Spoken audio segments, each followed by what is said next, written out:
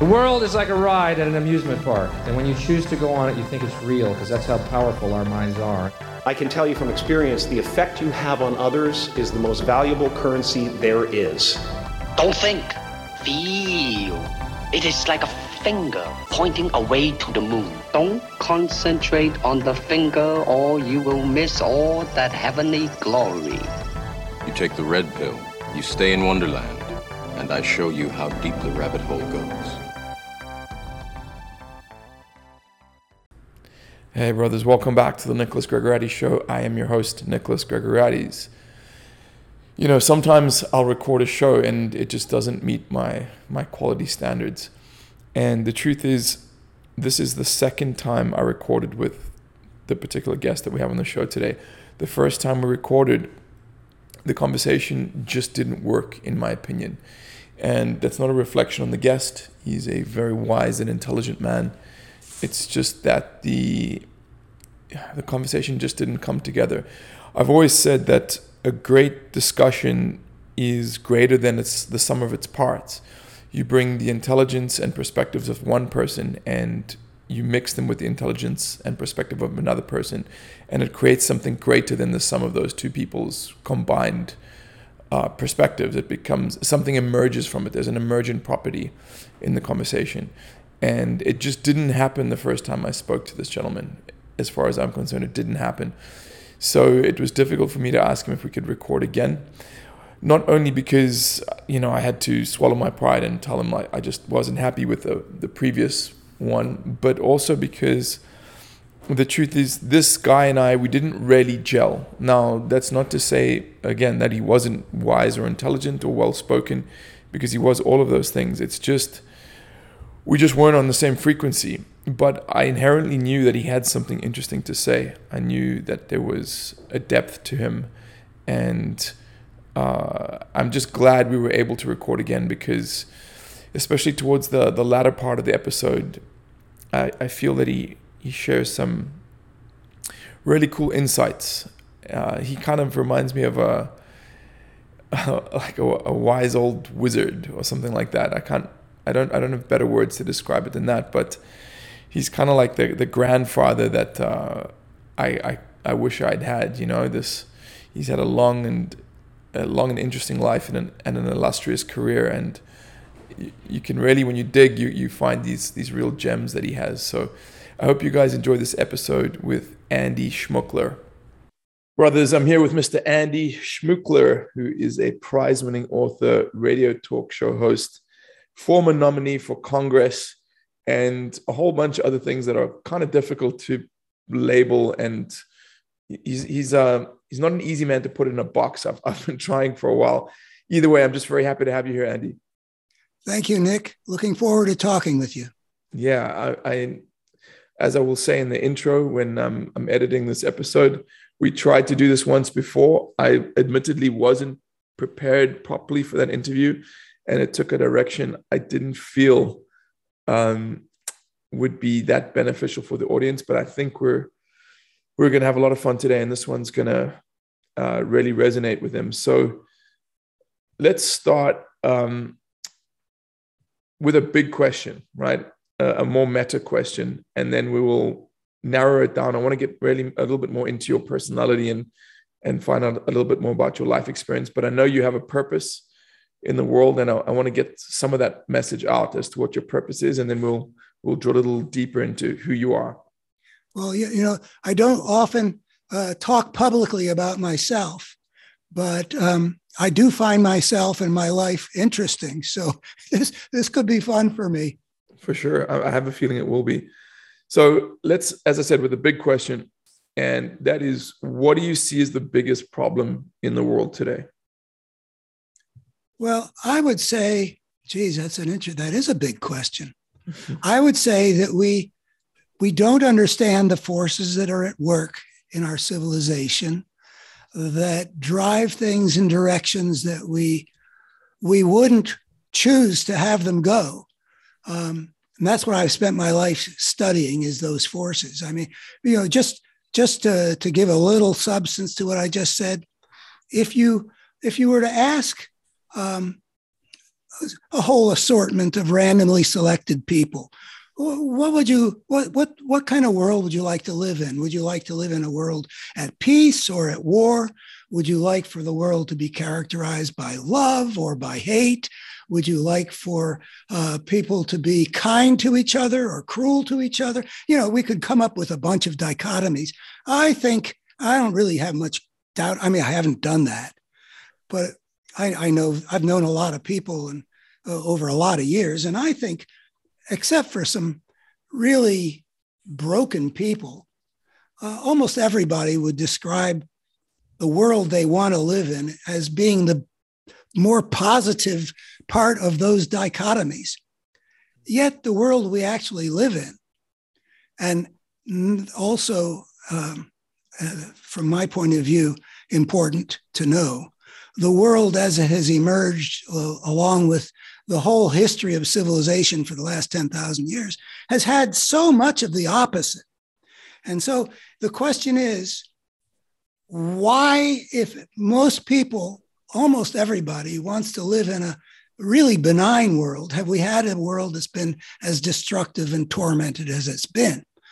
I think the biggest problem we have in the world is that people don't understand the nature of the forces that need to be overcome for people to get the choice of what kind of world we're going to have as a species.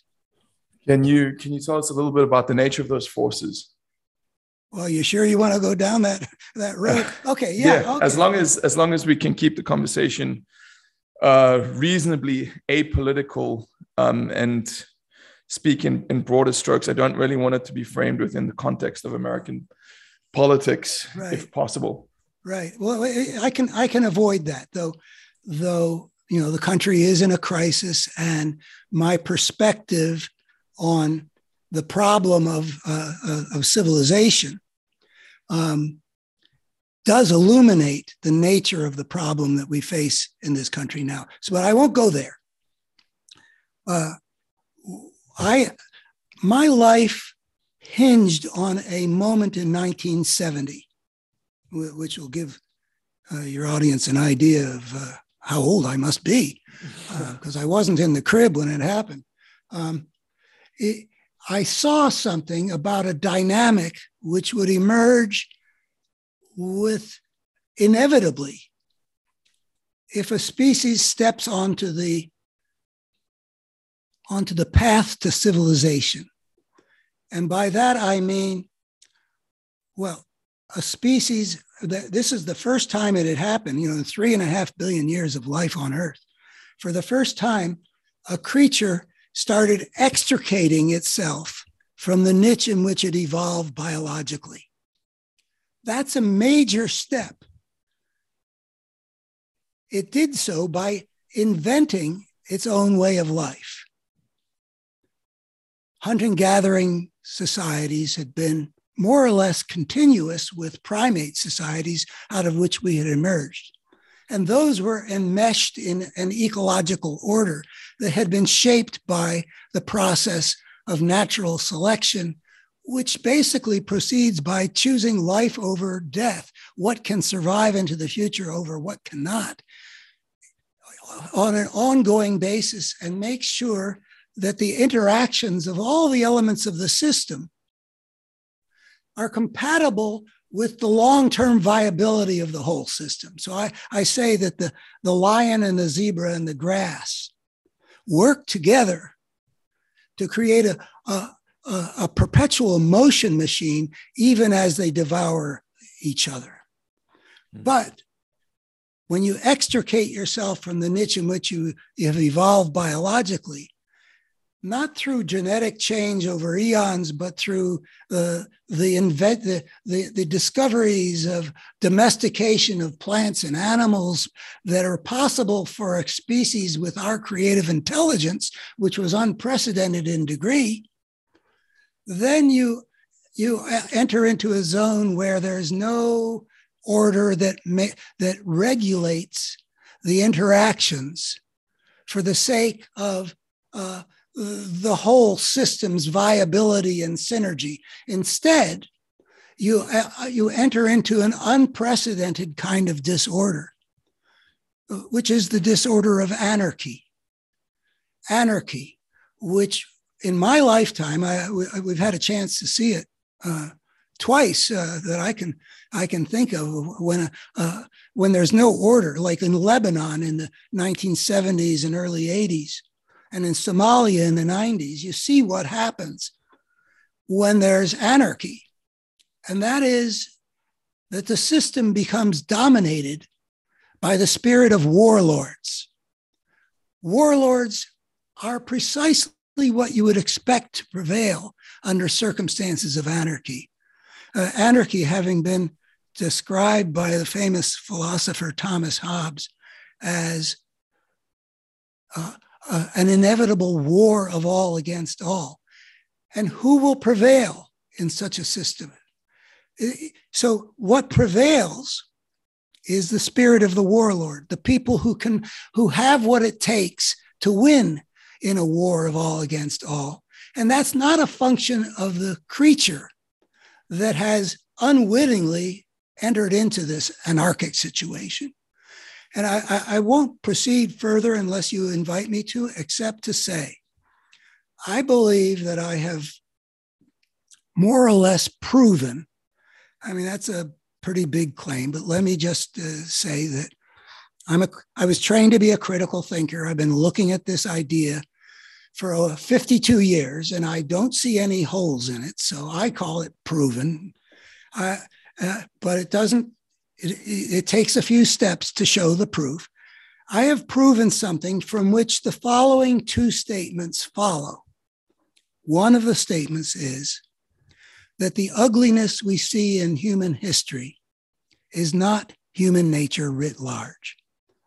And the other statement, which is quite related to that one, is that any species on any planet, anywhere in the cosmos, that takes the step that our species took on this planet 10 or 12,000 years ago will inevitably plunge itself into a social evolutionary process that is governed by the spirit of the warlord or the gangster, that is just as destructive and tormented as what we have been going through all these millennia, and we have not yet transcended this problem. So we are challenged as a species to get our act together, to create order, to displace that anarchy in order to essentially for humankind to survive for the long haul.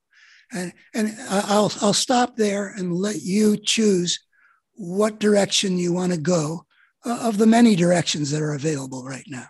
Sure. So, Andy, it's interesting because I've had a previous guest who's come to similar conclusions, such as yourself, and my great friend Rocco also has a similar perspective. I guess my next question is, and I'd like to close out this particular topic before I start asking you some more, or some questions along a different line of thinking. But what are your proposed solutions to this? Okay, that's a nice next step. Let me just say that another thing that I feel that I've proven, and to me this is much more recent. I've been trying to spin out some of the consequences that weren't visible to me at first from all this. But one of the consequences is that a species that steps onto the path of civilization will have its powers grow cumulatively over time. And eventually that cumulative growth of power will give that creature's civilization the capacity to destroy itself. Now, not quite in my lifetime, but fairly close, we've seen the emergence of two ways that we can destroy ourselves. One is a nuclear holocaust, and the nuclear age began shortly before I was born. And the other way we can destroy ourselves is through ecological destruction. And I believe that inevitably any creature that becomes civilized is going to have the ability to destroy itself. And so the central challenge that any civilization creating creature must meet eventually is to order its civilization well enough, soon enough, that it can survive for the long haul. And I think it's a toss-up for this species on this planet. But either we have to create, our challenge is to create a world in which nuclear annihilation is either impossible or negligibly possible, and a way of dealing with the biosphere in which, unlike what's happening with the unraveling of the climate system right now, we have to create a world that's in which our relationship with the living planet on which we depend for our survival is harmonious and sustainable. So those are the two challenges that we need to meet before we destroy ourselves. And so the solution that I suggest is sort of couched in general terms. I would say, first we have to envision what would a civilization how would it have to be organized? What would it look like if we had indeed reached the point where those two forms of self-destruction had become impossible? That we were not going to destroy ourselves through war. What would that look like? How would the world be ordered? And that we would not destroy ourselves by being such a reckless bull in the biospheric China shop that we undo ourselves that way. Mm-hmm. And once we've envisioned the destination that we must reach soon enough, then the next question to ask is, what are the steps that we could wisely and prudently take now that would give us the best chance of reaching that destination soon enough, which might mean in generations, it might mean in centuries, but it means looking to where we got to get to and working to get there. Yeah, I mean, that it sounds logical and rational. And I completely agree with you. And I appreciate you sharing that, Andy. I think, when I was pondering how I was going to approach the second interview of ours, I think what I'd like to do now is move on to topics that are more directly applicable to the individual, in particular, the individual man's plight. Because that's what my work and my podcast and stuff is about. It's about becoming the best individual you can be, right? Yeah, let's go for it. Yeah. So there's a quote which I can't remember properly now, but it shares the idea that before you can start fixing a community or a society, you first got to fix yourself, right? You first got to master yourself. So I've chosen in this lifetime, I'm not a politician and I don't really work on large scales like that. I work more within myself. I'm trying to get myself aligned and healthy and self-actualized. And then I help people in my immediate vicinity and then they help others. So that's the path I've taken. It's more of a bottom up than a top down route. So, on your website, the thing that interested me the most is you speak about you have an article called The Sacred Space of Lovers, which I found pretty interesting. So before I even ask you some questions on that, could you just describe what that means to you, the sacred space of lovers? Well, I fortunately have the experience of being in a marriage in which the wholeness and the pleasure and the love and the exchange of kindness and the open-heartedness and it has given me experiences that feel sacred to me. Mm-hmm. And I define the sacred as value experienced to the nth degree. I mean, on a moment to moment basis, we all experience some things as good and some things as not so good. but there are moments where we break through to a deeper level of the importance and the value and the goodness and the my cup runneth over kind of a feeling. And since I've been working pretty much my whole life, though, in 2004, I was working on a project called Mapping the Sacred, which I loved because it was unlike the rest of my work, which has been always trying to understand what's broken and how to fix it. It was such a pleasure. But anyway, what I saw going on in the world around me took me off of that. But I feel that that there is a realm that we can experience. Or I don't know if everybody has that capacity, but it seems to be widespread in humanity, a capacity to break through to something deeper and richer that tells us this is where it's at. This is value to the nth degree. It goes beyond just, oh yeah, this is good. It goes beyond that. And I wanted, after spending a lot of years working on the American crisis, which is involved looking into something very dark, very scary. I felt after a few years like I had PTSD. For the first time in my life, I said to my wife, I got to take a vacation. I've never said that. I love my work, but I needed to get away from it.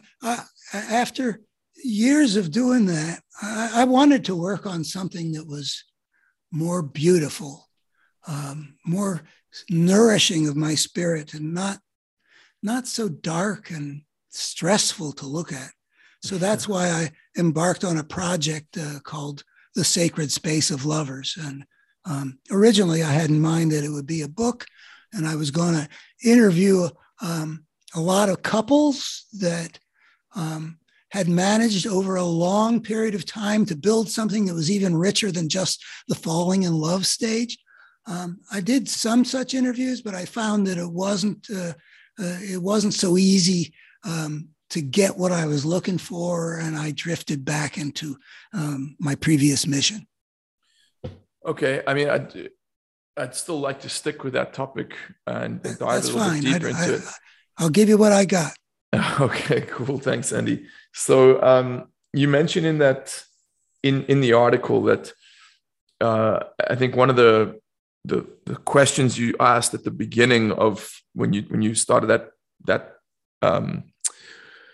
I guess exploration was, can the fire and magic of romantic connection be does it have to fade over time, or can we extend that and keep it going? And I guess my first question would be, what was the answer you found to that? Well, I embarked on the project because of the answer I had already found in my own marriage. My marriage to April has always been a good one. I've always been happy to be married to her. Mm-hmm. I would not have guessed that the years after we had been married for 20 years would be deeper and richer than the first 20 years. So that was what impressed me, that there was a way to get, people say the fire goes out and like that, but no, that wasn't. It's my second marriage, I should say, and the trajectory of the first marriage I was in, wasn't so positive. So I don't assume that you can easily get there. But one of the things that my wife and I have is that we have found ways of being completely honest with each other and making that work, which I think is good in every relationship and not achievable in every relationship. I'd be inclined to agree with you. It's I always say wherever you find overlap, there is truth, and that idea of authenticity and honesty, it overlaps in the opinions of a lot of people who I respect and admire. So I know that there's truth there. In the article, you speak about how if you just look at it from an evolutionary perspective, a male strategy is a successful male strategy for survival and propagation is zero commitment. I think you call it the Casanova strategy, where a man can just go and sleep with and impregnate as many women as he possibly can. And that will ensure his genetic survival long after he's gone without any, I don't know, he doesn't have to allocate any resources or time or care or attention. Mm-hmm. Now, I guess this is quite a complex question, but if the guy listening to this who's, I don't know, 30 years old, he's been divorced, he looks around himself and sees very few examples, exceedingly few examples of people who've been in happy long-term relationships, especially marriages. He knows that if he just opens his smartphone and goes on one of these dating apps, he can meet up with a girl tomorrow night, take her out for a drink, and probably sleep with her within a few hours, and do this repeatedly. It doesn't even have to impregnate her because of birth control, and he can just have his fun. Why would you say, I guess, sell it to this guy, sell it to this guy, the other road, right? The one that you've taken, and the one I'm very interested in this. I mean, I'm enjoying these questions that you're asking. Nobody's interviewed me about these issues, and I have given them a lot of thought. So it's fun for me. Happy to hear that. Well, first of all, I would say that loveless sex can be fun. But I don't think that the value to the nth degree, my cup runneth over, the sacred space of lovers is to be achieved by that route. There's something in our nature, I would say, that calls us. But if the guy is 30 years old in your hypothetical, I don't know what his capacities are. I don't know the family he grew up in may or may not have nourished his capacity for deep intimacy. It may be for some people, given who they've developed into up to that point, that some roads are closed or a lot of work would have to be done for some roads to get opened. So I don't want to, but let me just say that I just wrote a piece that was, I have a weekly op-ed piece, and sometimes I do kind of strangely un-op-ed like things. Mm-hmm. Last Saturday's piece was about contact with the sacred realm, which I believe, since it seems to be widespread in the human gene pool, that capacity, that to me says that there must be something life-serving about it. And in this particular way of contacting the sacred realm in the sacred space of lovers, I think that's sort of like evolution has crafted into us a bingo, you found something of value here. So if that's life-serving, now why would it be life-serving? And the answer I would offer is, yeah, it's true that a male, if the name of the game in evolution is, can you get your DNA out into the future?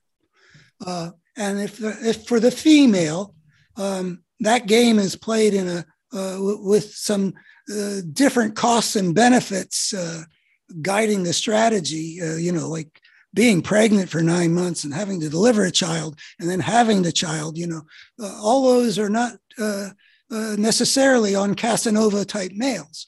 So why would there be a payoff for the sacred space of lovers? And my answer to that is, well, there are a lot of species that have lots of offspring I think about frogs, in the pool and all those eggs and stuff, but they don't invest much, and only a small fraction of them really make it into the future. With human beings, we don't have quite so many, and it's not such a terribly small fraction. But for us as cultural animals, the job is not just impregnating a female. It is having our young grow up equipped to thrive and to form families which in themselves are equipped to thrive.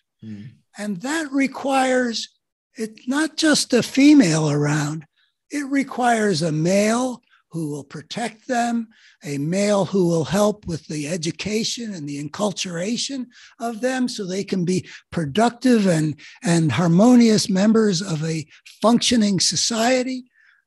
It's a much more complex game for us than for the frogs or fish who spawn. So there is the Casanova strategy, and I believe that Genghis Khan and his sons have a Y chromosome that's really widespread over a large swath of Asia.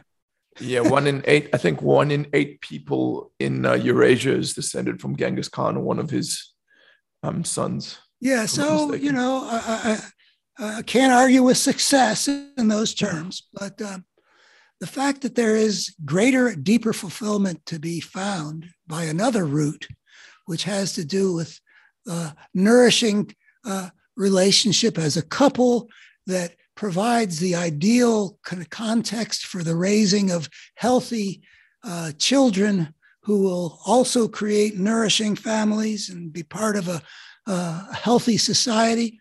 That method, I think that evolution has told us that one works too for the male. What a nuanced and intelligent answer. I really appreciate that, Andy. I'm reading a book at the moment that's absolutely incredible. It's called Under the Banner of Heaven. I'm not sure if you've read it, but it's about the fundamentalist Mormon communities in the southwestern part of the United States. And, I think on some level, especially if he's a sensual man with high levels of testosterone, there is a fantasy that every man who's like that has, which is this idea of like having multiple women in his life to I don't want to say please him, but just to experience like sexual variety is, I guess, the best way to put it. And reading this book, these fundamentalist Mormon communities have actually been built upon that very idea. So you'll have, the men in these communities will have sometimes upwards of 70 wives each, right? And the fascinating thing for me reading this book has been to see just how much misery those particular lifestyles propagate.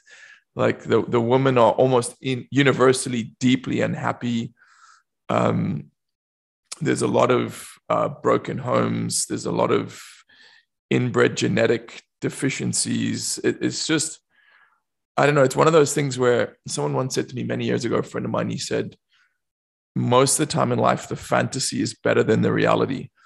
And I think this might be one of those cases. Well, I'm interested to hear that. I don't know that I have anything to contribute to what you just said. What there is that I experience in our empty nest stage of life, where my wife and I and 2 wonderful kitty cats share a loving space. I don't think it would feel the same if I had 70 women, even if I had more square footage in my house. Yeah.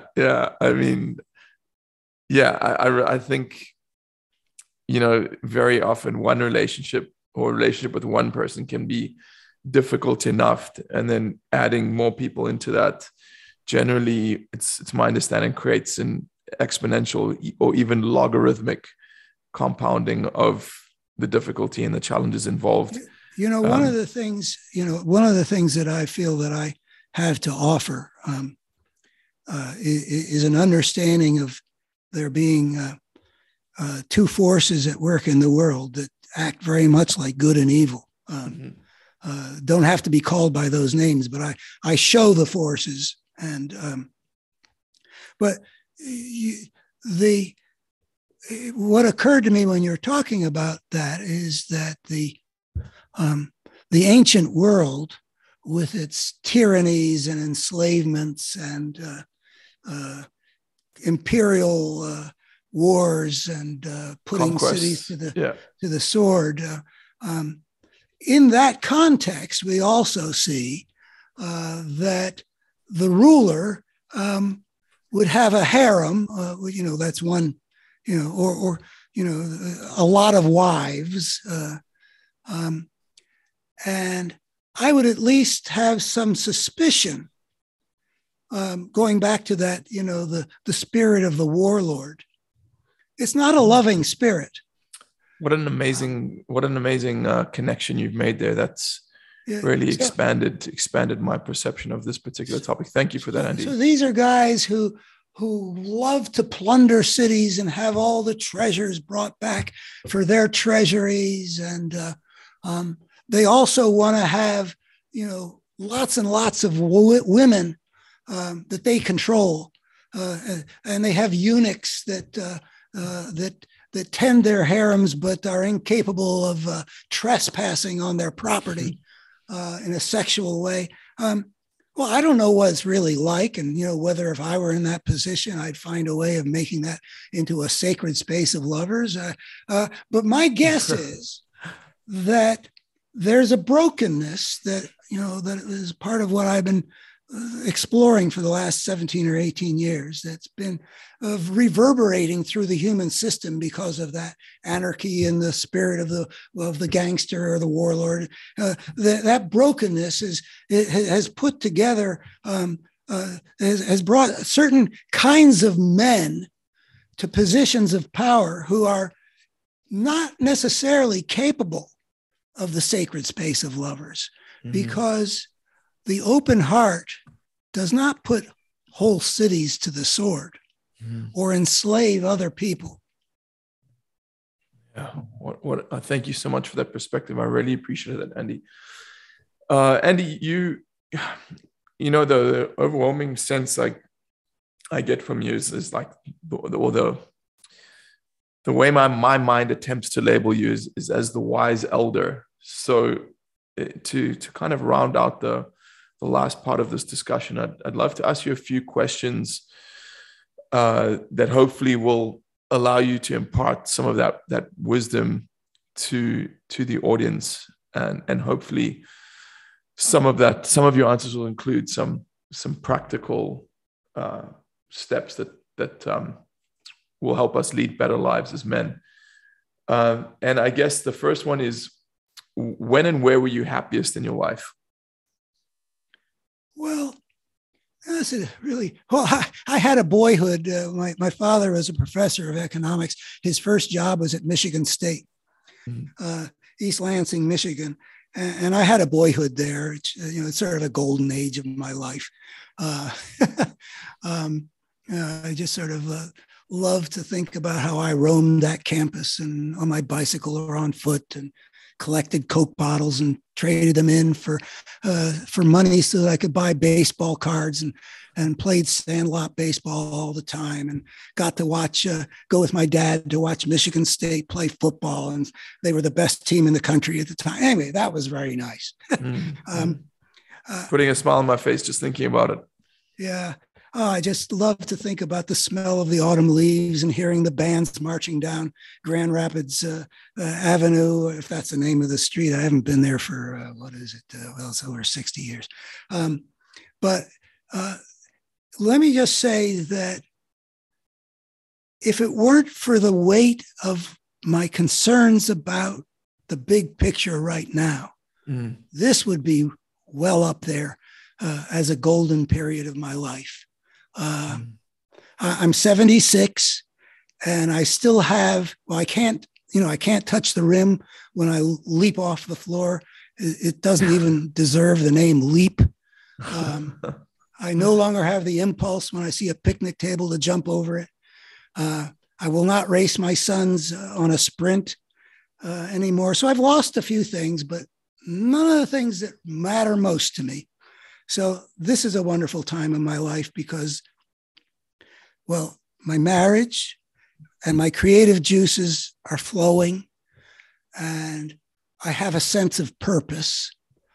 And my going over all my life's work and looking at how I followed my calling, and that's a really important word, which I'm sure you could take us down a path on if you wanted to. Seeing that I've been true to my calling. Eric Erickson has this theory about the stages of life. Integrity versus despair is the last one. I don't know if I want to call this the last stage. I mean, maybe drooling will be the last stage, but to be able to review my life and see, even though it's really not been an easy life. I could have had it a lot easier if I had chosen ease over pursuing my calling. But there's a feeling of integrity that, like Frank Sinatra singing, "I did it my way." I feel a sense of fulfillment from that. When you describe that, I'm reminded of something I read when I was a teenager, which said, "Live a good and honest life so that when you're old, you'll be able to look back and enjoy it a second time." And it seems as if you're someone who's really embodied that. Not saying that you're old, but let's be honest, you're not young anymore. Well, I realize that at 76, I must be at least halfway, But it's also, I mean, I have 3 children, and one of my children, my daughter, she just naturally took the course to become a clinical psychologist, and that's her calling. And she juggles a lot of things. She's got kids and, house and all that. So I'm not saying she's got an easy life, but I know that there are some people who get a lot of rewards, and the path is wide open, and the society has created a path for people with that calling. And I respect that utterly. I haven't, for better and for worse, my calling was a road much less traveled by, and that meant more difficult. And my 2 sons seem to be more like that too. Yeah, well, I respect you for choosing the road less traveled. Besides following your calling, if you could give one piece of advice to a younger man out there who's listening to this and just wanting to live the best life possible and just be the best expression of himself, what would it be? What's the first thing that comes to mind, Andy? Oh, geez. You've asked me so many questions nobody's asked me before. That's my job, I guess. Yeah. One of my firstborn son's great gifts is improv. So I have to be good at improv. Yeah, too. It must be within you for sure. You said something about, like from the bottom up and, in order to make the better world, you make your, I think both routes are important because a broken world breaks us and whole people also can help to make the world. So both have to proceed together. So at the level of which you're asking, I would say, it is good to keep growing and to, and to give a really good faith try to discover and overcome one's limitations, to heal one's wounds, and all that. When I was in my 20s, I was very aware of the ways I was not the person I ideally wanted to be. And I went into therapy more than once between the ages of like 22 and 30. I have a brother who's a clinical psychologist and a very deep fellow. And I've never done therapy with him, but he's somebody I can talk to, and I feel like I've come up against some knot in my life I'd like to untie, or some dilemma I want to resolve, or some uncertainty about how do I want to proceed from here. So I've never stopped being here's something I could say. A lot of men don't ask for advice. I've always been an advice seeker. I don't always follow the advice I get, but I've collected in my life a variety of people who have good judgment in one area or another, not necessarily in every area. But I wish I had more people I could turn to because one of the traps that I think our culture puts men into is the idea of being self-sufficient and autonomous. That connects with the self-made man, which is, of course, a fiction. There's a certain amount of truth to it. We can make ourselves into something. But I would say, find people who are worth getting advice from and get it. You don't have to follow it, but listen to wise people, the wisest you can find for any given purpose. It might be a lawyer, it might be a clergyman, it might be a psychotherapist, it might be a teacher. How should I proceed with this? How do I get from where I am to where I want to be? So I've done a lot of that, and there did reach a point where I also felt like, okay, as the twig is bent, so grows the tree. There are things I can see about myself just about every day that aren't what I would ideally choose. But I've worked on them a bunch. I've come up against my limits. I've accepted that I am who I am. I think it's pretty good. And I'm not going to beat myself up over the fact that if I could design myself from the ground up, I would have these other virtues that I don't have. Well, I think that's sound advice. It's one of the ways I live my life is I always seek counsel from others. I always seek to find people who've excelled in an area that I want to master and model them, or at the very least get a perspective from them. And yes, you mentioned having a mentor. And I think you mentioned him at the beginning of this show too. I'm going to connect you with him. I think you and he are going to have a great conversation. So I respect that you have a mentor. My dad, I was very fortunate to have two great teachers as parents. They had their limitations too, but I had real opportunities with them. But my dad died when I was 21, which was just about when I started taking the road less traveled. So I really could have used Dad to turn to. And I kept on looking for a good while, maybe for the next, 10 or 12 years. Various older men would come into my life. Some of them are a bit famous, but I never did find another really good father. But for 21 years, I had one. And I think mentors are very valuable. I love the stories of, like the various traditions, the Zen stories of Zen masters and their disciples, and Sufi masters and their disciples, and Hasidic masters and their disciples, and Socrates and his disciples. That whole pattern of an older man or woman.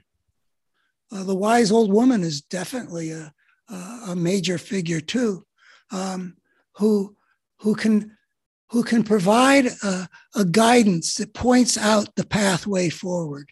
I think that is something American men are maybe loath to take because, hey, you're supposed to do it on your own. You don't go to doctors because you'll take care of it yourself. Independence is good, but only up to a point. Absolutely. And it's been a great conversation. I really appreciate you. And I'm sure people listening are going to want to find out more about you and your books and your movement. Where's the best place for them to go if they want to do that? Well, I think it would be good to spell my name. Is that okay to do? Sure. Yeah, please. Because, if my name were Smith, I wouldn't bother unless it was spelled Smythe. But yeah, I've lived with the same challenge my whole life. I'm with you. Oh, yeah. Gregoriades. Yeah, nicely done. Great Greek name. Thank you. Mine is not Greek. It is Schmookler, Schmookler. If you want to see in depth what I claim to have proved about what has driven the human story in unfortunate ways that we need to overcome, the name of the book is The Parable of the Tribes, and it is still in print. Wonderful. If you want to get that plus the other, that idea came to me in 1970, but I've built what I call an integrative vision, which includes a lot of other pieces that are combined with it to show a lot more about what we're dealing with in this world. Mm-hmm. I have a website called abetterhumanstory.org. Great. And that's a place to look for. That's where you saw the Sacred Space of Lovers. Yeah. That's one of the portals. I think I've got maybe a dozen portals at this point. Right. Well, let's stick with that one and not confuse the audience. So we'll send them to start at A Better Human Story, which is a great site. I spent quite a lot of time going over it. There's some really good content on there. Andy, thank you so much for your time. I thoroughly appreciate you, my man. Thank you, Nick. I've enjoyed having you explore with me and what I've come to understand. It's been enriching for me. That was a really difficult conversation for me, especially the initial part. I'm at a place in my life where I'm quite burned out and quite jaded when it comes to end of the world prophecies, not just because of all the conversations that I've had about it, including with Rocco, Andy, another gentleman whose name escapes me, but there was another episode we did a few months ago where the guy was claiming the same thing, that we're headed for this inevitable doom. And that stuff, I could be accused of just sticking my head in the sand, but I just find that when I engage with that, it doesn't inspire me in any way. It doesn't elevate me. It just doesn't help me look for a solution. Or it doesn't help me get into a state where I start to look for a solution. It actually just paralyzes me. So it may or may not be true that the world is going to end if we don't do something about it. What I do know is that engaging with those types of prophecies, for me in particular, is not effective. So I don't want to say I'm done with them, but you probably won't hear much more about that from me for a while on the show. However, the second half I found was really interesting, in particular that Sacred Space of Lovers theme, and Andy helped me shift the perspective that I'd had for a long time on our evolutionary biology and the survival of the fittest, evolutionary meme that has been implanted in our minds. is specifically that thing he said about how, conquering and pillaging and subjugating is not the energy of an open heart. I thought that was, for that insight alone, it was worth doing that episode. I hope you guys enjoyed it, and whether or not the world's going to end, remember, we're all alone in this together. See you in a week.